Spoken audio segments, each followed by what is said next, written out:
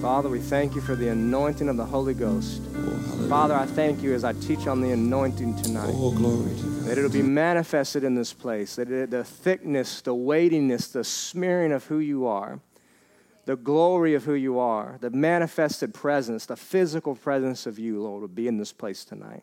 The touch of God, the finger of God is the anointing, the mark of God upon each of our life. Father, as I begin to teach on the anointing, I pray that it would fill the place. I pray that it would touch every single person in here. Mark them for eternity. They would walk out and never be the same. Everywhere Jesus went and touched him with the anointing, the people followed him. The people were healed. The people walked in a blessing. The people were flooded to Jesus. And it wasn't just because of Jesus. It was because of the anointing that was on him in the name of Jesus. Amen. Every now and then, it's good to change how we do service up. We get too bored on the same thing over and over, and I wanted to teach on the anointing. Whew, I already feel it getting thick. I have to be careful praying certain prayers before I start. I've heard stories when you get drunk before you even start, and everybody ends up falling out under the power and the anointing. Rodney Howard-Brown told a story where he got so drunk in a morning service under the anointing that everybody in the building got drunk for hours, and he was trying to sober up. So he drank a whole pot of coffee and tried to sober up so he could teach for the night service, because every time he preached, it was just tongues that were coming out.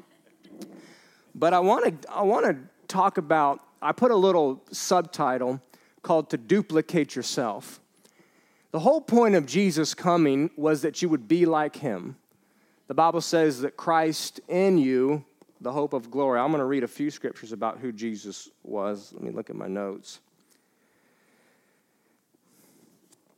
He said, John 14:12, "Verily, verily, I say to you, he that believeth on me, the works that I do, ye shall also do, and greater works than these ye shall do, because I go unto my Father." So Jesus says that you believe on me. He says what I did in Matthew, Mark, Luke, and John. He said, you are going to do the same works. So say, I do the works of Jesus. I am anointed. He's anointed me to do his work in the earth, in Jesus' name. He also says, Christ in me, the hope of glory. He also said in Mark 16:17, go into all the world, preach the good news, and signs would follow those who believe in my name. They'll cast out devils, they'll raise the dead, they'll heal the sick, they'll cleanse the lepers, and they'll proclaim the acceptable year of our Lord. So Jesus is commissioning us to go in his name, and there's another Ephesians 2:4-10. I'm just kind of going through these quick. You can just write them down. God, who's rich in mercy because of his great love, he loved us. Even when we were dead in trespasses, he made us alive together with Christ. By grace you've been saved, and raised us up to sit with Jesus in heavenly places in Christ Jesus, that in the ages to come he might show the exceeding riches of his grace and kindness towards us in Christ Jesus. For by grace we've been saved, not of ourselves. So there's many scriptures in the Bible. You can get into a Colossians 1:24.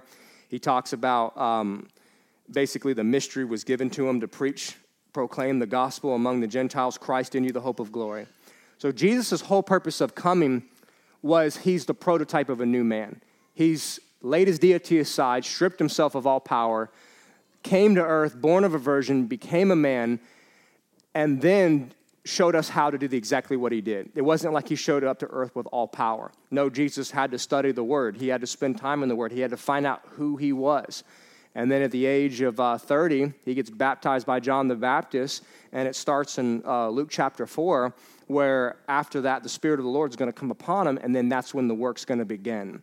But all of the Gospels is a photograph, not the X-ray. The Acts and on as an X-ray of what God did in you, but the photograph is what Jesus did to show you what we could do, right? And so as more you study the Gospels, the more revelation, the more, you don't actually have to sit there and memorize all the Gospels, because what happens is when you're reading the Word, it's burning into your spirit. Your spirit is alive unto God. That's why it says that my bread is the bread from the Father, that you're not going to live by bread, but you eat my bread then that's where you get your food from. And that's what, when you study the Word of God, it's actually burning into your spirit, not just trying to memorize it like so you can help people, right? But I want to get into Luke chapter 4, and I want to talk about that our job is to duplicate ourselves in people.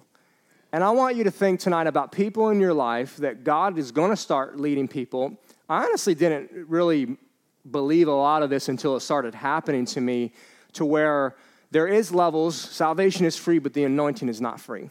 You're going to pay a price for the anointing. Jesus paid a price, being led into the wilderness to be tempted by the devil for 40 days. Then he returned in power, right? So there was even a price that Jesus paid for the anointing. But the reason that Jesus got the anointing wasn't so that he could be awesome and cool. It was so that he would change people's lives. And that he's going to take 12 men, and then he's going to take 72 men, and he's going to take a multitude, and he's going to duplicate himself into them to go do the work. And what I would like to see in all of us is that we would be duplicating ourselves and people around us, constantly feeding the word. But the more you study the anointing, and I will get into more of what the anointing is, but it's basically the anointing is the presence of God. It's a touch from God. It's the smear of God. It's the mark, the finger of God on a man's life, like Elisha and Elijah, where God is touching somebody, but everybody is anointed because of Jesus. So let's read this, Luke chapter 4. I have it in the Amplified. Then Jesus, full of and controlled by the Holy Spirit, returned from the Jordan and was led by the Holy Spirit. For during the 40 days in the wilderness desert where he was tempted, tried, tested exceedingly by the devil, and he ate nothing during those days, and when they were completed, he was hungry. Then the devil said to him, I'm not going to get into all that.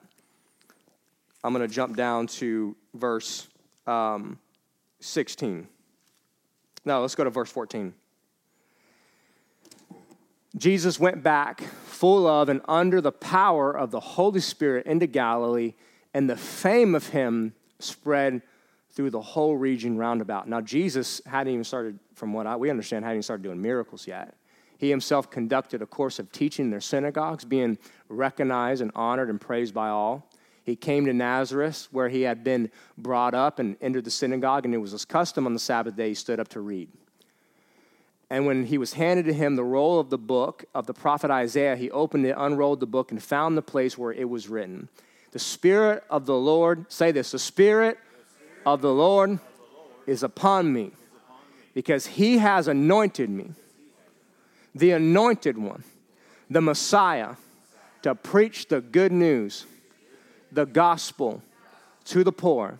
He has sent me to announce release to the captives and recovery of sight to the blind, and to send forth as delivered those who are oppressed, who are downtrodden, bruised, crushed, and broken down by calamity. And the next verse, to proclaim the accepted and acceptable year of the Lord, the day when salvation and the free favors of God profusely abound. So I didn't know I was going to say all that, but the Amplified is very amplified. But he said, the Spirit of the Lord has anointed me. God has touched me. God has smeared his presence. God has put himself all over me. God is manifested. Now, God is omnipresent, but God is not manifested everywhere. But what he's saying is now the manifested presence of God now is upon me. The weightiness of God, the touch of God, the cloud of God is upon me, and it's following me. But we know the Spirit of the Lord is upon us because Jesus now is in us. Jesus, there, and you can, the more you study, I heard Keith Moore say, when you study the anointing, it'll activate it. When you talk about the anointing, it'll activate it. When you sing about the anointing, it'll activate it. So all the things that I've watched ministers do, it's because that's how they activate the anointing in their services. They produce an expectancy. I love Rodney Howard-Brown, how he'll play videos of him preaching on the anointing before he even gets up. And it just repeats him preaching. And then they'll sing songs about the anointing. By the time he gets up, the anointing starts falling, and people think it's fake. No, he was building an atmosphere. for what the Holy Ghost wanted to do that night. And so when you honor the anointing, when you're talking about the anointing, when you treat it as something special, that's something that's precious from heaven, from Jesus, it activates in your life. The manifested presence starts showing up when you're thinking about the anointing. So when I go places now, I think about that I'm carrying the anointing of the Holy Spirit with me. He hath anointed me. The Spirit of the Lord, He's upon me as I walk into the gym today. The Spirit of the Lord is touching people. He's healing people. He's setting the captives free today. I'm smearing God all over this gym or wherever I go. Every piece of equipment, the manifested presence of God is beginning to touch people as I talk to them in Jesus' name. So that's my new prayer, because I'm always talking to the Holy Spirit about praying. Because what I'm seeing now is I think that God's starting to shift towards the lost big time. And in order to win the lost, you're going to have, if you're in the army, you need to be equipped with how to fight a battle. And when you can't talk to people if you don't even know Jesus, you don't even know anything about the Bible, you don't barely read the Bible. And what I'm realizing with a lot of Christians is that they maybe read one devotional in the morning while they're coffee and they're jetting off to work. I'm guilty of that as well. But it really takes like 5 minutes to read a chapter, less. I mean, if you want to like really read it slow, it takes like 5 minutes. And I've timed myself doing it. It doesn't take long. Within Sunday, I came in a little bit early, and I think I read like 5 chapters, and just within 10, 15 minutes, just sit in my office, just, waiting for the band and everything. Dad was preaching. So just getting to church a little bit early, I'm like, you could actually read the Bible and learn about the Gospels, because that's where the miracles happen. That's where the people were following Jesus. And so the reason that God's anointing Jesus is because of the work that He's about to do. You're, like Pastor says, God's not the army's not handing you a gun just so you could just hold it around and look pretty with it. You're going to use that weapon. And so the anointing is something to be used, for His glory, and to win the lost, to help people, to set people, the captives free, the blind to see, the people to be healed by the power of God. And so people that are oppressed, people that need a release from the captives and recovery in life. And so I want to start thinking about God will not send people to you until you're really expecting people to come your way. And you're wanting to disciple people, and you're wanting to use what God has given you to touch people's lives so that they can become like you. Could you duplicate yourself with somebody you know? Would you want to duplicate yourself? Some of y'all, I don't know if I want another one of you around here. Oh my God, glory to God. No, I'm just kidding. But really, do you know enough to duplicate yourself? What do you have can you give to somebody? Because the oil will not keep pouring if you're not giving it out. If you're holding on to it and it's just for you and you're just eating the word and you're never sowing into people, the oil will stop right there. There will be no flow. You will have no more anointing than you already have, because Jesus says, if you've been faithful with little, you'll be faithful with much. And so if God's giving you, even though I don't know much. Well, whatever you do know, can you encourage somebody? When somebody calls you, can you tell them that God loves them, that their life's changing, that God's working in them? Can I pray with you? It doesn't take much, because what happens is you start using what you have, God will increase it, and you'll have more and more and more. But the problem is that if the man with the talent that shoved it in the ground, God said, you wicked, lazy, unfaithful servant. He said, at least you should have put it in the bank. I mean, at least pray with somebody. I don't know. Do something small. That's maybe not a lot. Just give something to somebody and say, Jesus loves you. You're like, I may not evangelize, but at least do something, even no matter how small it is, that could be a return, that you're an encouraging word to somebody. But really, the power is in the message of the gospel, that Jesus loves them, that Jesus died for them. Can you share the gospel with people? Can you tell them that sin had entered the world, that all men were dead and separated because of Adam from God for eternity, and that Jesus was the one who lived a perfect life, died on the cross so that they could accept Him as Lord? It doesn't have to be long and hard. Just make it super easy.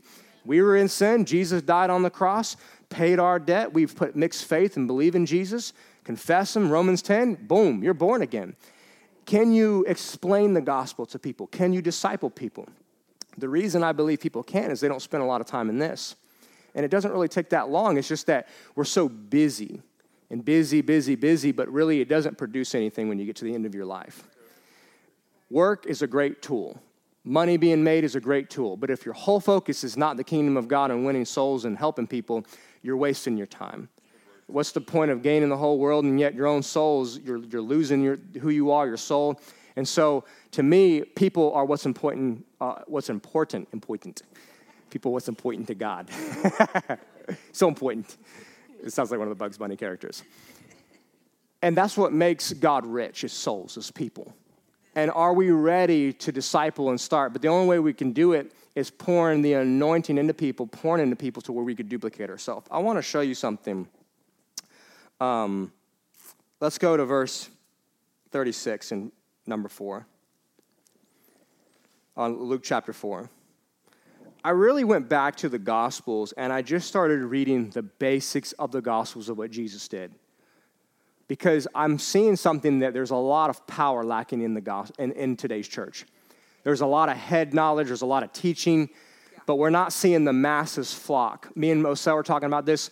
I don't see my generation at large. I see certain people like Jonathan Shuttlesworth preaching and my generation coming, but my generation is not. If this is the last generation, we're in big time trouble, especially with everything going on. And so Jesus was 30 years old when all this started to happen. So it can happen with young people, and it needs to happen because this next generation needs to come into the body of Christ. The gospel has to keep getting pushed out. And this generation, I guarantee you, unless they see something real and power, they're not even coming in. They're tired of religion. They're tired of showing up to church, hearing a couple songs, hearing a great message, going and getting some Taco Bell and going home, or paninis. So check this out. After the Spirit of the Lord came upon him to preach the gospel, 38, he arose from the synagogue, entered Simon's house, and Simon's wife, mother, was sick with a high fever, and they made a request of him concerning her. They made a request probably because they've known that he's healing people. So he stood over her, rebuked the fever, and it left her, and what? Immediately she rose and served them. So you're going to start Jesus under the anointing, the power of the anointing. He's going to start healing people. When sun was setting, those who had any sick with various diseases brought them to him, and he laid his hands on every one of them. That's a good place to highlight. Every one of them, and he did what? He healed them.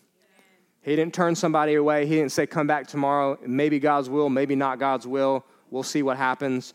Demons also came out of many, crying out, saying, you are the Christ, the Son of God. And he rebuked them and do not allow them to speak, for they knew that he was the Christ. When day was parted, he went into the desert place, and the crowd sought him, came to him, and tried to keep him from leaving. Man, that's amazing. What are we doing wrong here? But he said to them, I must preach the kingdom of God to the other cities also, because for this purpose I have been sent. And he was preaching in the synagogue of Galilee. So Jesus is saying, number one, you see this under the anointing, mass crowds are just beating his door down, trying to get around him. And I feel like we need to have more people to where the anointing is on them to where they can't get people to stop, to go away. So the anointing attracts the masses. The anointing is going to attract this next generation. It's not going to be by, like my dad always jokes, skinny jeans and smoking lights. It's going to be by a real, tangible God that loves them, that's going to touch them, that wants their lives to be changed. And so what I believe the key to it is studying the life of Jesus, getting it in your spirit, getting to the point where faith comes by hearing by the word of God, that you're reading this so much that you're seeing yourself, this is me. In the name of Jesus, everywhere I go, people are getting healed. People are getting delivered. Jesus spent 70% of his ministry casting out devils and healing the sick and preaching the gospel. We should take note of that. That's what was the power of what Jesus was doing, was the multitudes wanted to be healed. People wanted their sins forgiven. He says, your sins are forgiven, go your way. And the Pharisees said, this man can forgive sins? That's what Jesus is saying to people. Jesus died for you. Your sins are forgiven. You can tell people that now. Why? Because Jesus has risen again. He's died and paid for every sin. It's just he's waiting on them to what? To receive Jesus as their Lord and Savior. And a lot of people are under condemnation. They're under guilt. And I think those are things that we need to know. So he says, I must go preach the kingdom of God to other cities. Preach just means to proclaim or to tell. And that we're all ambassadors of Christ. We should all be able to preach and teach the gospel to somebody. And it's not that you're a full-time, fivefold preacher, but you are a preacher or a proclaimer of the good news of Jesus Christ. You should be able to do it. That's what the purpose of the disciples were. They weren't just like special people. It was just that he was picking people who wanted to follow him, that wanted to do what he was doing. And so let's chapter 5. It was that the multitude pressed about him to hear the word. Wow.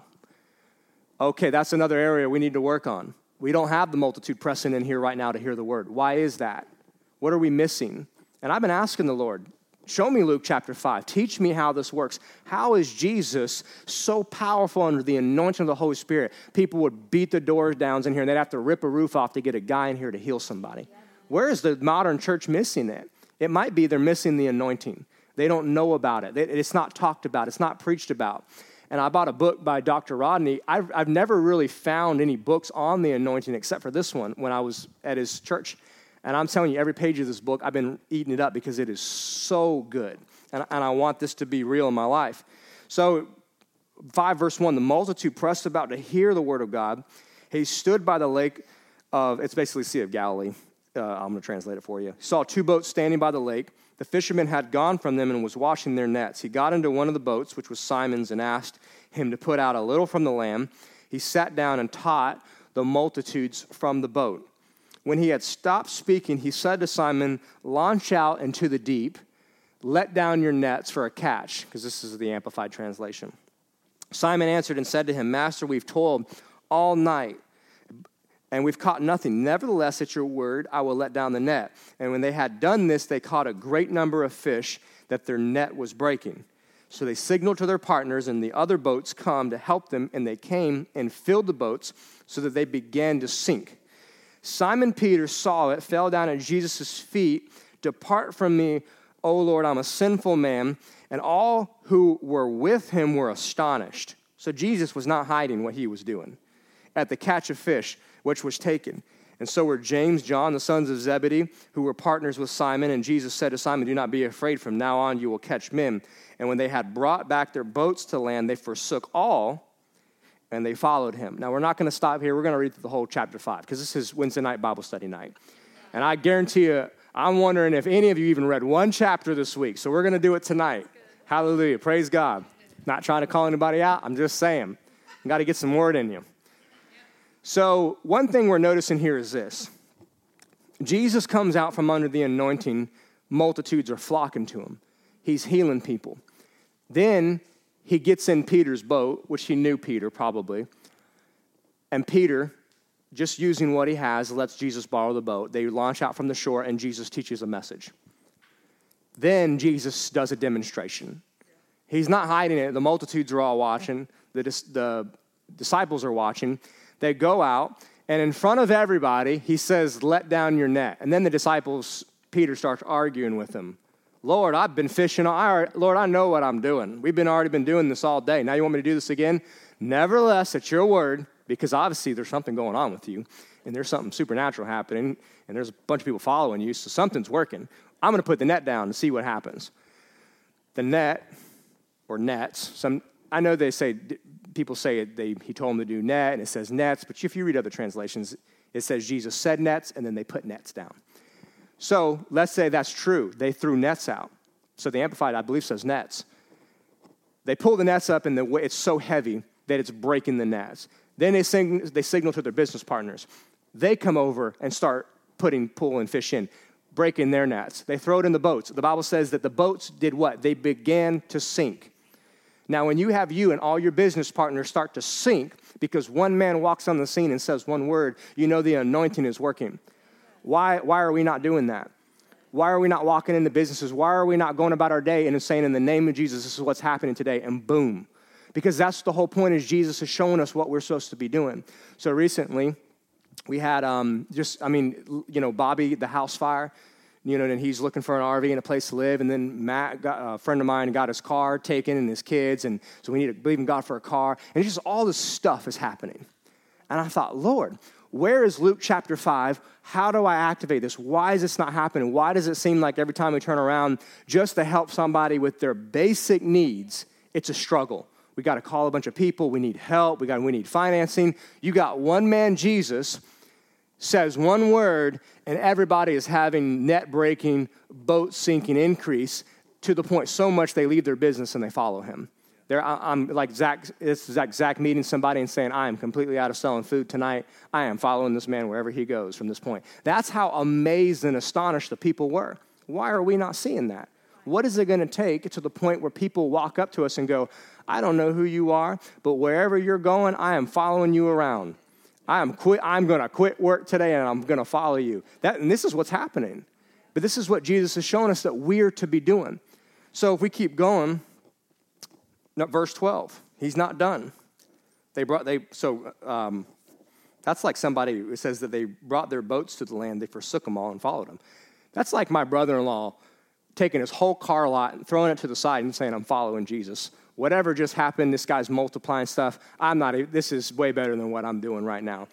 That's what I believe that God wants to start seeing with this last day's harvest of the anointing. What is it going to take for people to start coming to God in the masses and the droves? And Jesus is not scared to show people, but he's wanting us to do the work. Jesus said what?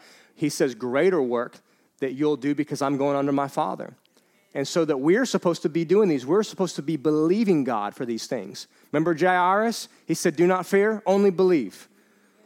Many people came to Jesus. He said, do you believe I can do this? Yes, I can believe. He said, it'll be according to your faith. So I think the reason we don't believe is we're not meditating on these things. We're not reading them with the idea of us in mind to be doing these. My past few days, I've been waking up and reading the same chapter every morning because I want to be Luke chapter 5, where I walk into somewhere, say one word, and the whole thing changes. Bobby just lost this and that. This is what's going to happen in Jesus' name, and this is what's coming. Boom. Next thing you know, he has a place, he has a thing. Why is the supernatural not moving like it did? Jesus did not have any kind of shortage. Just read the book of Luke. You will see no shortage of miracles with Jesus. So let's keep going. Chapter 12, it happened. And it wasn't just a one-time thing. Certain city, behold, a man was full of leprosy, saw Jesus, fell on his face and implored him, saying, Lord, if you are willing, you can make me clean. Then he put out his hand and he touched him, saying, I am willing, be cleansed. Immediately the leprosy left him. And he charged him to tell no one, go and show yourself to the priest and make an offering for your cleansing as a testimony to them, just as Moses commanded. So that's you. Somebody needs healing. You should be able to pray with them, and you should be able to see immediate results. Amen. Why? Because this is our instructions, what Jesus said. We shouldn't have any kind of lack of power. The reason we don't believe is we don't really meditate, and then we don't do it. We don't do, and we'll get into that. So, however, the report went around, so now word is spreading. So the anointing should cause the word to spread about what God's doing, the glory of God, what's happening in your life. We shouldn't have any shortage of people coming to this church. We should have the word spreading about Word of Life Church, but you know what? Maybe that's on us. Maybe we're not pressing into like Jesus, the prayers on the mountain, pressing in. It says he would pray all night with God, talking to the Father. There's some keys, I believe, in these books that we're not studying and meditating on, and we're not seeing it because it's just too much of, after a while, you do the same thing every week, and we teach a little bit, and we're not really, like Annie said, we're not expecting much to happen. But I started raising my expectancy level to what I can expect, which is here. We say we expect the Word of God. Well, tonight we're going through it verse by verse. So this is Bible school, Luke chapter 5. So happened as a certain man, as he was teaching, their Pharisees and teachers sitting down and had come to every town of Galilee, Judea, and Jerusalem. Man, now he's really bringing in the crowds. The power of the Lord was what? Present to heal them. When you wake up in the morning and you go out, the power of the Lord is what? Present to heal people. When you're tired and you need a cup of coffee at 2 o'clock, the power of the Lord is still present to heal your coworkers. When it's 10 o'clock at night and your neighbor comes over and knocks on the door and you're in your PJs and you're half asleep, the power of the Lord is still what? Present to heal them. It's not based on you. It's not based on me. It's the power of the Lord. Not your power. You don't have to jump and dance and shout and get into praise and worship for 15 minutes and then go pray for them. It just says, he just went out and the power of the Lord was just present. Boom. So when you wake up tomorrow morning, the power of the Lord is present to heal people. Because this is you. This isn't here just so that we can read and say, oh, yay, Jesus is so amazing. Praise God when we get to heaven. Let's get out of this godforsaken hellhole. Let Hamas and people blow themselves up. And let's go. No, the reason you're here is to do the works of Jesus. There's many people, there's multitudes still needing to be touched by the power of God. And who's God going to do it? Through you and Zach. And you're going to touch people. So the power of the Lord is what? Present to heal them. Then behold, men brought a bed of a man who was paralyzed, whom they sought, bring and lay before him. They could not find how they might bring him in because of the crowd. They went up on the housetop. Think every time you read Jesus, there's a crowd just following him around. So we need to step it up a little bit. They went up on the housetop and let him down in his bed through the tilling of the midst before Jesus. When he saw their faith, he said to him, "Man, your sins are forgiven you." The scribes and the Pharisees begin to reason and say, "Who is this that he speaks blasphemies? Who can forgive sins but God alone?" That's because he is God, and they didn't get it. When Jesus perceived their thoughts, he answered and said to them, "Why are you reasoning in your hearts? Which is easier to say, 'Your sins are forgiven you,' or say, 'Rise up and walk'? But that you may know that the Son of Man has the power on earth," he's telling them right there, "I'm God, to forgive sins." And then he does what? Said to the man who was in front of the crowd. I mean, so are we confident enough yet that there's a whole multitude? And you get up and you say, let's see, what do you got to say? What Jesus said. "I say to you, take up your bed and go to your house." And it says what? Immediately he rose up before them, took up what he had been lying on, departed to his own house, glorifying God. And they were what? All amazed. They glorified God. They were filled with fear, saying, "We have seen strange things today." Listen, if people are not leaving you and saying, "I heard and seen strange things," we are not doing the works of Jesus yet. I'm ready to start hearing reports that somebody left a business meeting with Zach and heard and saw him do strange things. Prayed for a guy. He got healed, went to the next business meeting. Amen. But this is what Jesus is saying that you and I are supposed to be doing. And the more we meditate, the more we just masticate this word, the more we get this imprinted onto our spirit, the more we'll see this happen.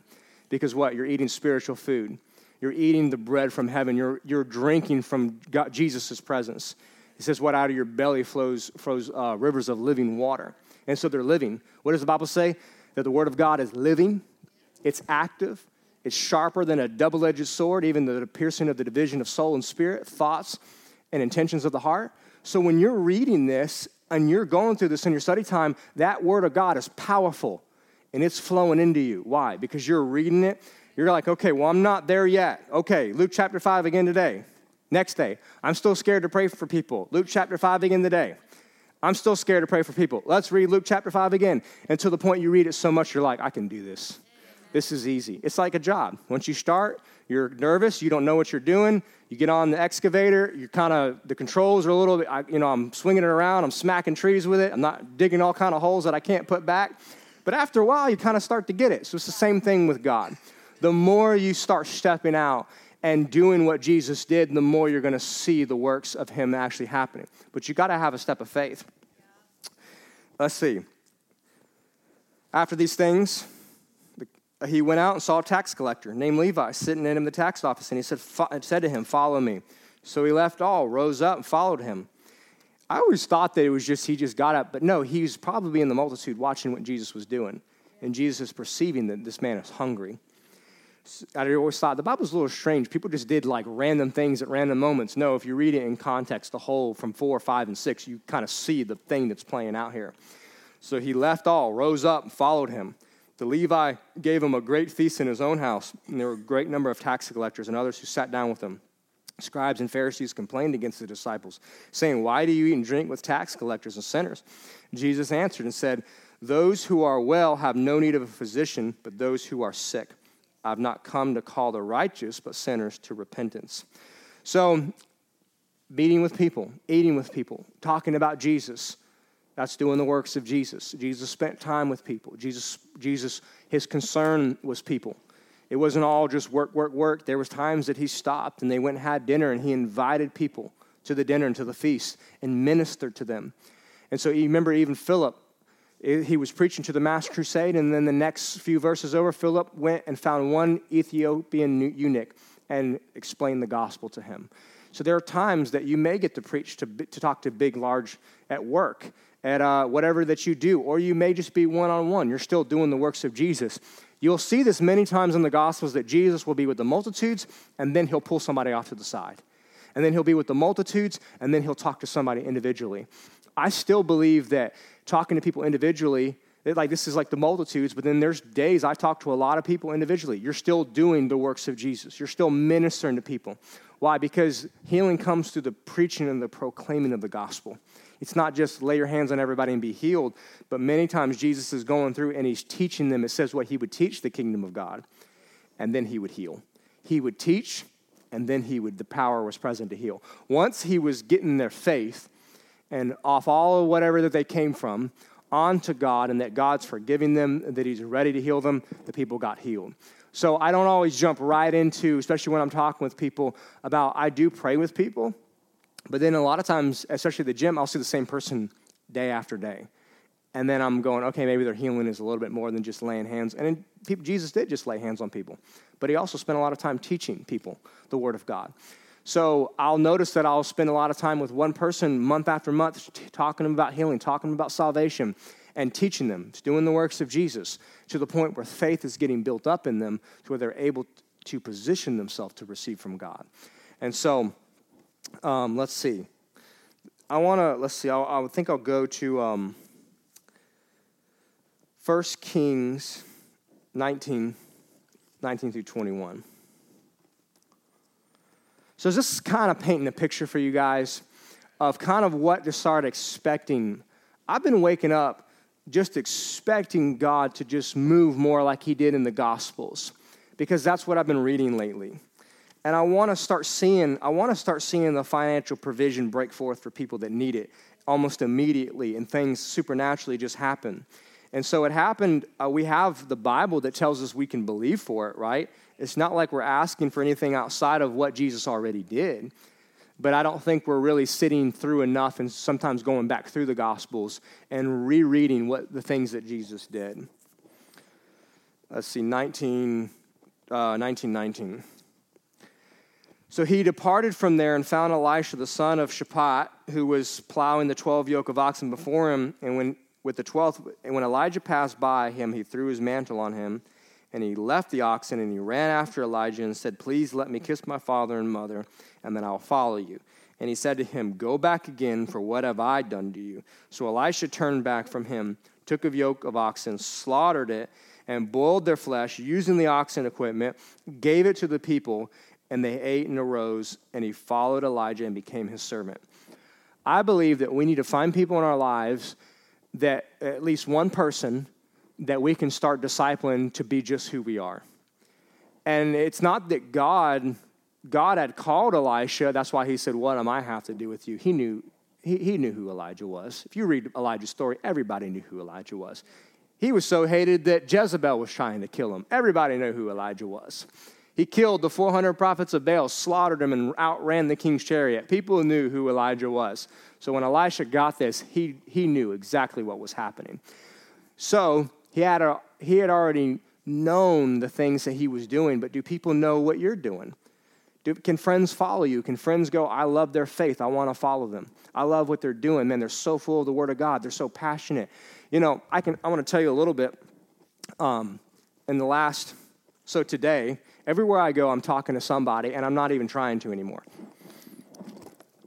But what it is a result of is that you cannot spend time in the presence of the Father and come out of his presence not smelling like him, thinking like him, acting like him, and talking like him. Because everything out of your mouth is going to be what? Jesus says, "I only say what I hear my Father say."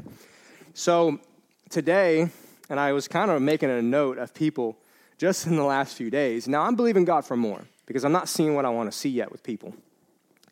And I'm not trying to tell you this is what you're going to be overnight, because I'm not where I want to be. I want to see more people changed. But I have started and I've left.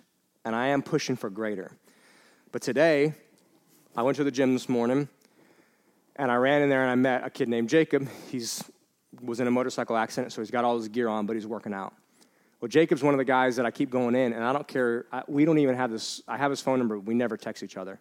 He's always in there at the same time. I don't care what time I go. He's always there. So we got talking. We talk about Jesus every time. He was an atheist. He got born again recently, and now he's receiving. But he goes to a church, a good Baptist church.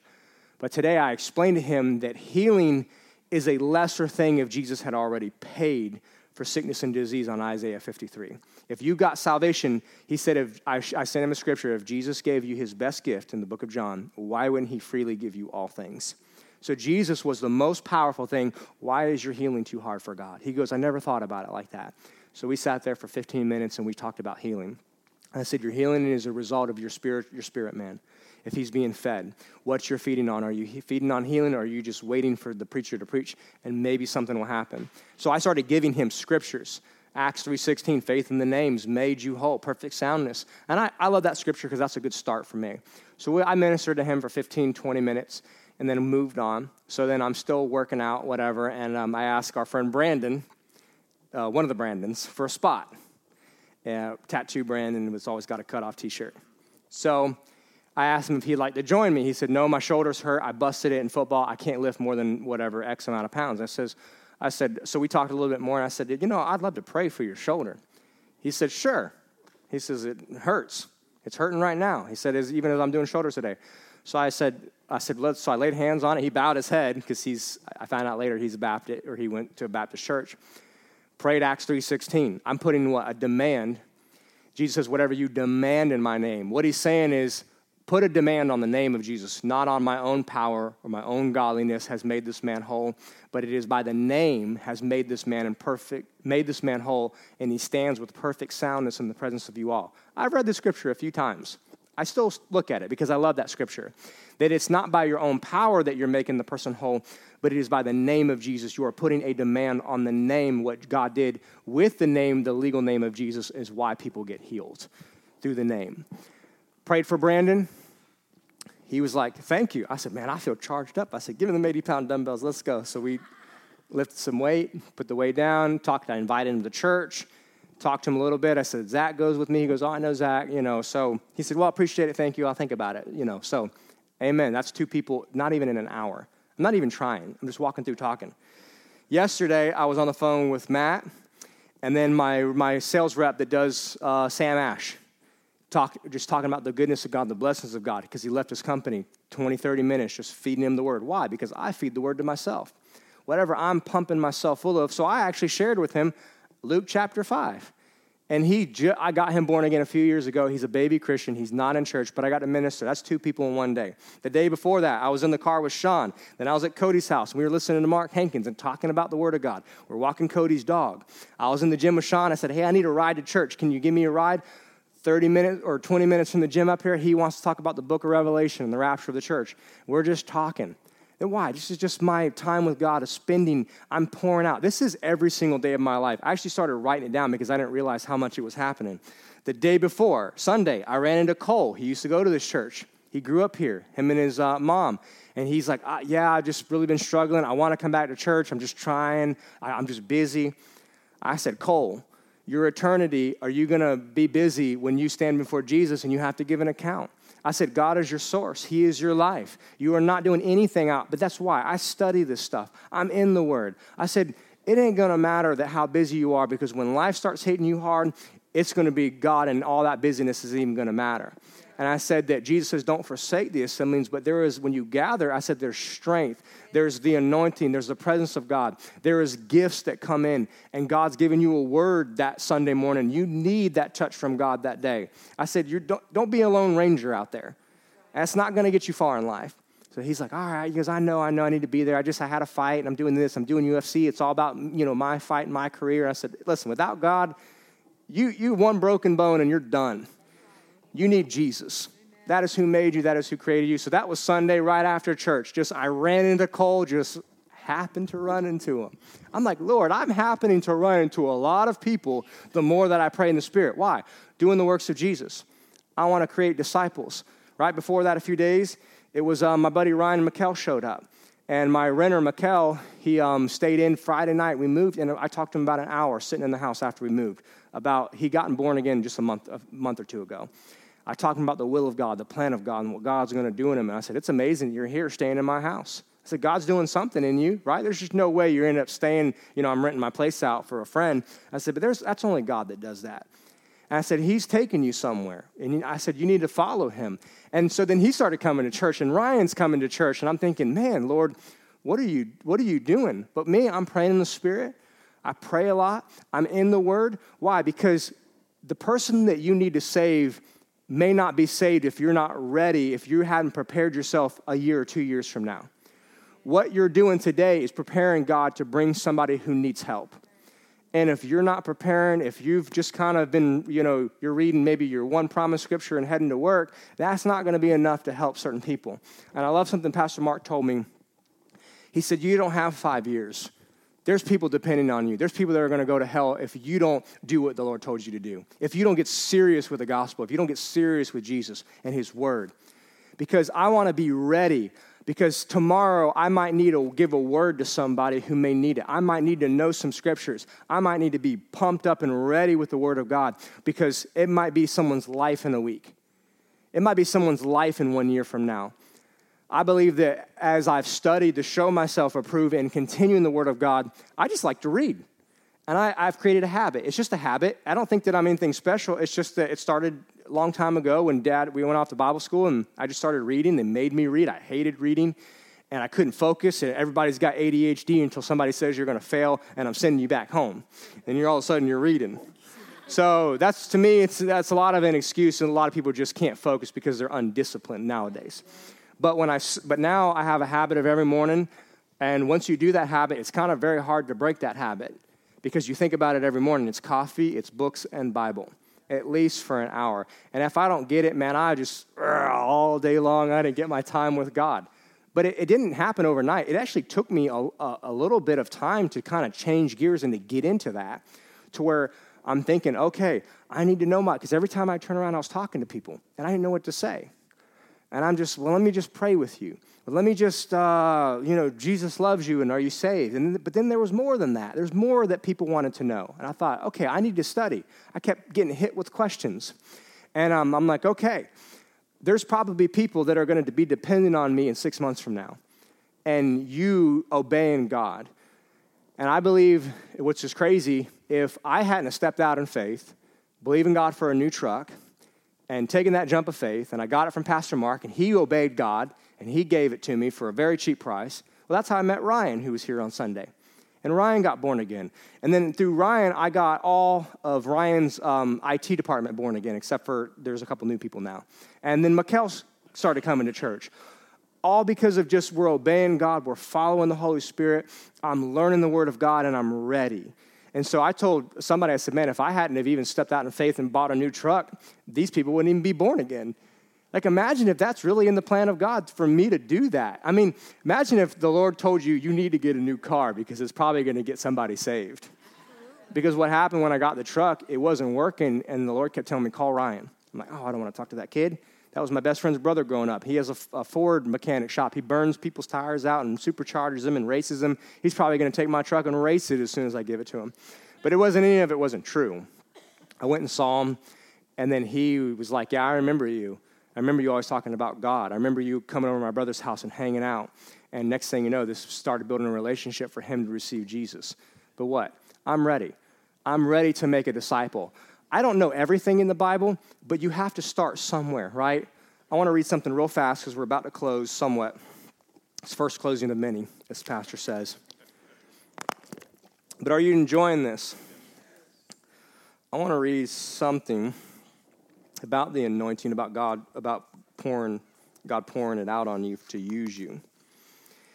I believe the moment the Lord touches you, then you have an obligation to touch the lives of others. There are lots of people who want some more anointing, but it would really be a waste because they wouldn't even use it. It would be like living in a house with plenty of voltage coming in, but no one ever switches on the light, yet they still want more electricity brought into the house.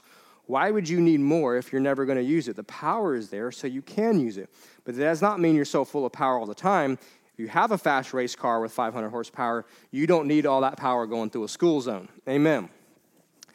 He says that if God, the anointing is for a purpose, just as finances are for a purpose. If God anoints you, then you have an obligation to take that anointing to a lost and dying world. You have no excuses because there are no excuses. You can wait for all the conditions to be favorable, but there will never be a favorable moment. You are going to have to give it away. No matter the circumstances you find yourself in, abundance or lack, comfort or discomfort, you have to give it away because the way it flows is by impartation. If you want more, then give away what you have.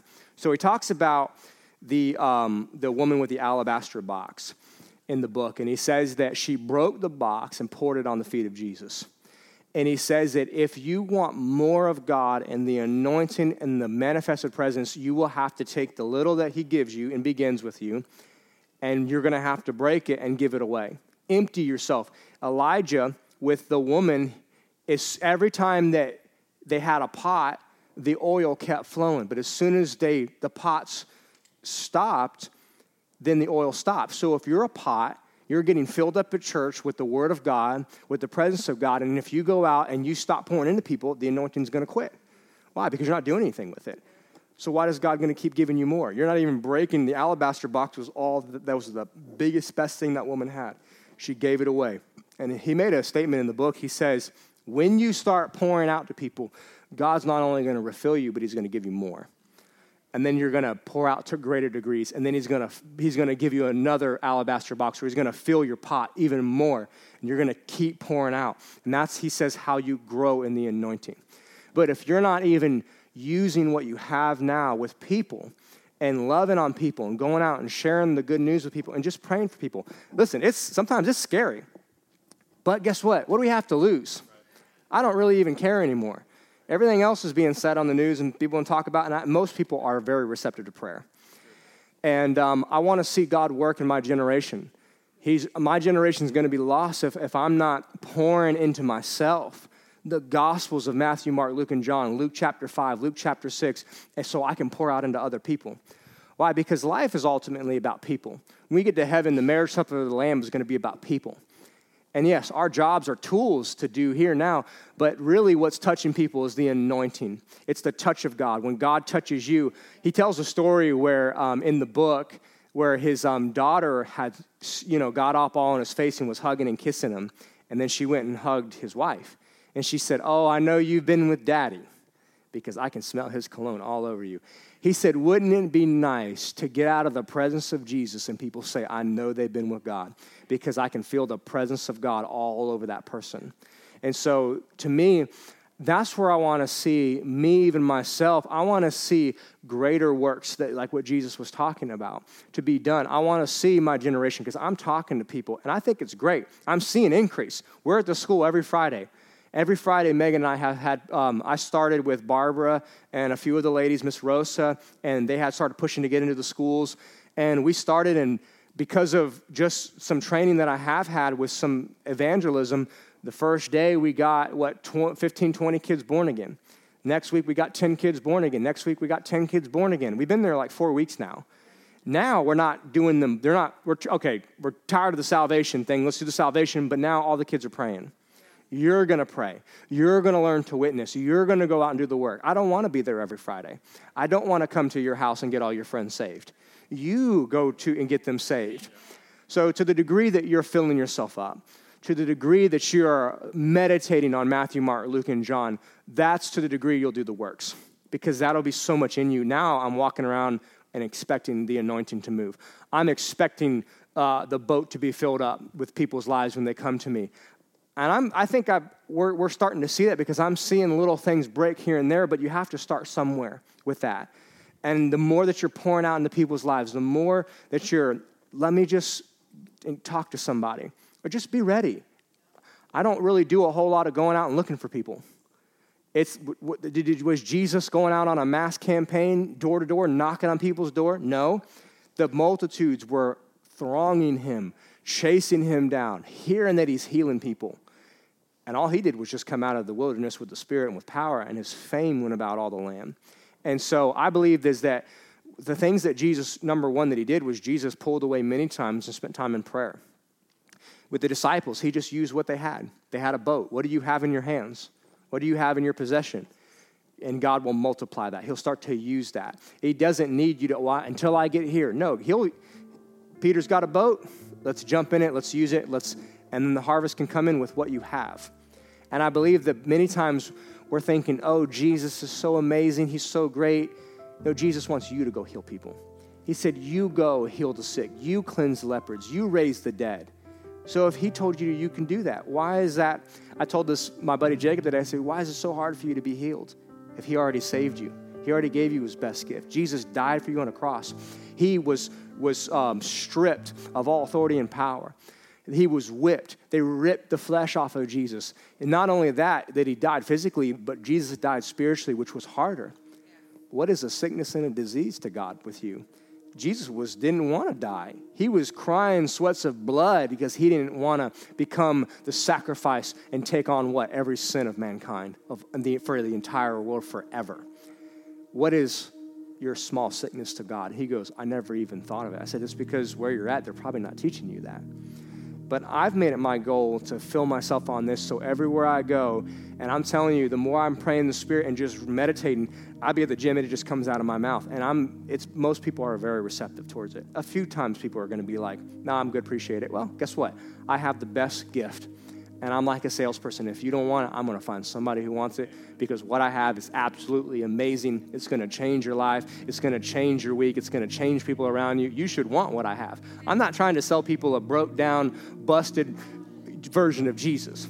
No, I tell people at the gym, you want to pray this prayer. It is going to change your life. You're not even going to be the same when you wake up tomorrow. I mean, I'm like selling the gospel. Why? Because that's what freely you give, freely you receive, freely give. If I love Jesus so much and I'm in love with him, why shouldn't I tell people that? I have no bones. I have nothing to hide from people anymore. I really don't care anymore because I want to see an end-time harvest of souls come in. I want to see lives change. Somebody did it for me. My dad, Pastor Mark, people sowed into my life. So now my job is to take the anointing and to touch people with it. And guess what? The persecutions are going to come. Things are going to happen. The world is turning upside down right now. This is the best time. I believe it's easier now than ever before to get people born again, saved. And think about people that you can disciple. And just, Lord, lead people across my path. Lord, today at the gym, bring people who are ready to hear. I'm ready who's ready that I can witness to that it's going to receive from me. I don't know everything. I'm not like Pastor Mark. But I have a few scriptures under my belt, and half the time I can't remember where they're at, but I can kind of paraphrase them, for the most part, and it's working. I'm seeing fruit of it. I'm seeing every day at least 2 people I'm talking to a day, either ministering to, people getting born again. But I believe it's because my goals have shifted to that, and I'm moving in that direction. It's not just, I'm here. This is your boot camp tonight. You're in boot camp. If you're here just to hear another good message in your ears tickled, you're in the wrong place. We are handing you equipment. We are passing out bombs and grenades. And like Pastor Mark says, I am giving you ammunition. Why? Because when you wake up tomorrow, you're back in the battlefield. You're rescuing soldiers. You're dealing with the devil, taking authority over the devil. And so that's the purpose, is that Jesus was not, he had 3 years to do what he had to do. He was not thinking about himself. He was thinking about people. And he loved people, and he laid his life down for people. And I believe that if we're going to be like Jesus, that's what we're supposed to be doing. Our days should be going, you know what? I work a job, but Lord, I'm ready. Who's coming across my path today? I'm going to bless somebody. I'm going to be somebody's blessing. I don't care if it's $25. I don't care if it's $50 or it's $5. If I can help somebody, if I can pray with somebody, get an agreement for their healing, if I can tell somebody that Jesus loves them, just be ready. And to be ready is just to meditate on the word. I can tell you what my dad's going to say because I'm around him all the time. I tell you probably how he thinks because I'm with him a lot. But I can tell you what God thinks and what he's going to say because I spend a lot of time reading. And it doesn't take long. It's not like you have to like take I think Christians in America think they got to take a 7-day vacation, block all their calls, get coffee and hoard the house full of food and bunker down and open their Bible to read it. You know what I mean? It's just like, it doesn't have to be like that. I squeeze a Bible time in as much as I'll be in the gym in between sets on my phone instead of scrolling through Instagram, reading a few scriptures, sit down, pump. If people think I'm on Instagram, I'm reading a little bit of Bible. I got it, Mark Hankins in my ear. I'm trying to overdose. Why? Because I want to live out of my overflow. I got one life to live and I'm already 33. I'm not trying to get to heaven with what I've done now. I take breaks, but I'm also pushing. Why? Because I want to see greater. Why is it that Pastor Mark looked at me one day and says, when I was 30, he said, you're the exact age that Jesus started his ministry. He said, you should be doing the works of Jesus right now. I thought, well, I probably am, but not to the degree Jesus was doing it. So I got a lot of stepping up. But this is to motivate us, to go higher, to reach for more. Open up Luke 4, Luke 5, Luke 6, then read it again. Read it again. The Spirit of the Lord is upon me. Wake up tomorrow. The Spirit of the Lord is upon me. He's anointed me to preach the gospel, to lay hands on the sick, to cure the blind, to raise the dead. Everywhere I go, people are going to get touched by the hand of God today. That's your daily confession. Get up. Jesus is touching people everywhere I go in Jesus' name. The anointing is following me around. And take these scriptures until you read them so much, it's just you're dreaming about them. So, Father, we thank you tonight for the anointing. We thank you from a touch from you. We thank you that as we study the word, as we eat the bread of life, as we drink from Jesus, as we meditate on the word that's living and active, Father, I pray that you would increase the anointing after it's preached on every person in this room tonight. I pray you would lead people across their path tomorrow that are ready to have an encouraging word, to hear about Jesus, that need prayer. I pray that, like the multitudes, would start coming to every person in this room in Jesus' name to hear about the goodness of God, to hear about the mercy of God, to hear about our covenant with God, to hear about salvation and the power of the gospel of Jesus. I pray every person, Father, you would use them to create disciples. Jesus was always creating disciples, Father. Turning himself, a disciple is to take the master and put it into them. And that's what you said, go into the world and create disciples. And that's what we're doing in this church, Father. I thank you that you're increasing the anointing, that you're giving it out freely, and it's increasing, and we're going to hear testimonies in Jesus' name. Amen. We hope you enjoyed this message by Word of Life Church. We just wanted to let you know there's a lot more content on our website at wolapopka.com. From our YouTube channel, to our podcast, to our SoundCloud, and many more events. We also wanted to let you know that we love giving you these messages. And it helps us too, that if you would love to give to what we're doing, it helps keep all these messages free. You can just simply go to our website and click the big Give Now button. Or you can text 407-955-5345. And remember, our pastor's vision is this: we grow Christians. So we thank you for listening, and we'll see you next time.